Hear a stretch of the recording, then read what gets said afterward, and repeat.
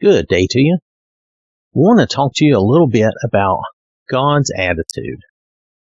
If we look at John chapter 3, verses 16 and 17, "For God so loved the world that he gave his only begotten Son, that whoever believes in him should not perish but have everlasting life. For God did not send his Son into the world to condemn the world, but that the world through him might be saved." This is one message that everyone needs to hear. It's contained in these two verses, and these are the words of Jesus, our Savior. He tells us all we need to know to get us started. And it's God's attitude toward us. God so loved the world, he loves everyone, and he wants everyone to be saved. And it's not about punishment and condemnation.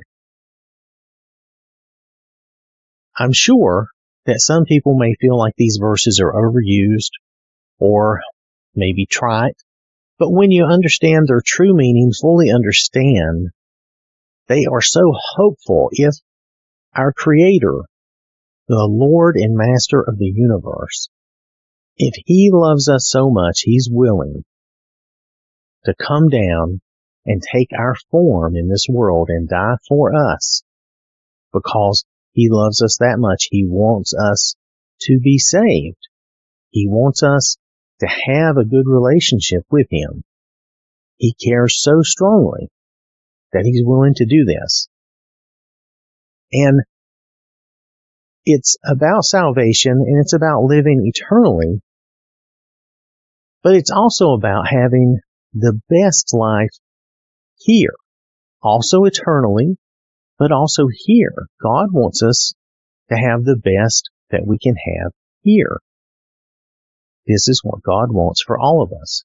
He doesn't want to micromanage us. He doesn't want us to be robots. He just wants a relationship with us, a relationship that will never end. He wants us to start a relationship here and now and continue that on with him in eternity. And that's his love for us. He wants a relationship that begins now, but will never end. He wants that always, forever. And it's just important to see that attitude, to know that he wants that with us and for us, because he wants those good things for us, all his blessings too. He wants all of that for us. And it's important that we see and know and understand. And that's the message that we need to be bringing to people, that God loves and cares about them. He's not just a creator that's sitting back and does not care. He does care. That's why we have the Bible. The Bible is a miracle of wisdom and instruction that will give us and help us to have the best life, both here and eternally. So, I want to thank you for listening. Hope you have a wonderful day. May God bless you and keep you safe.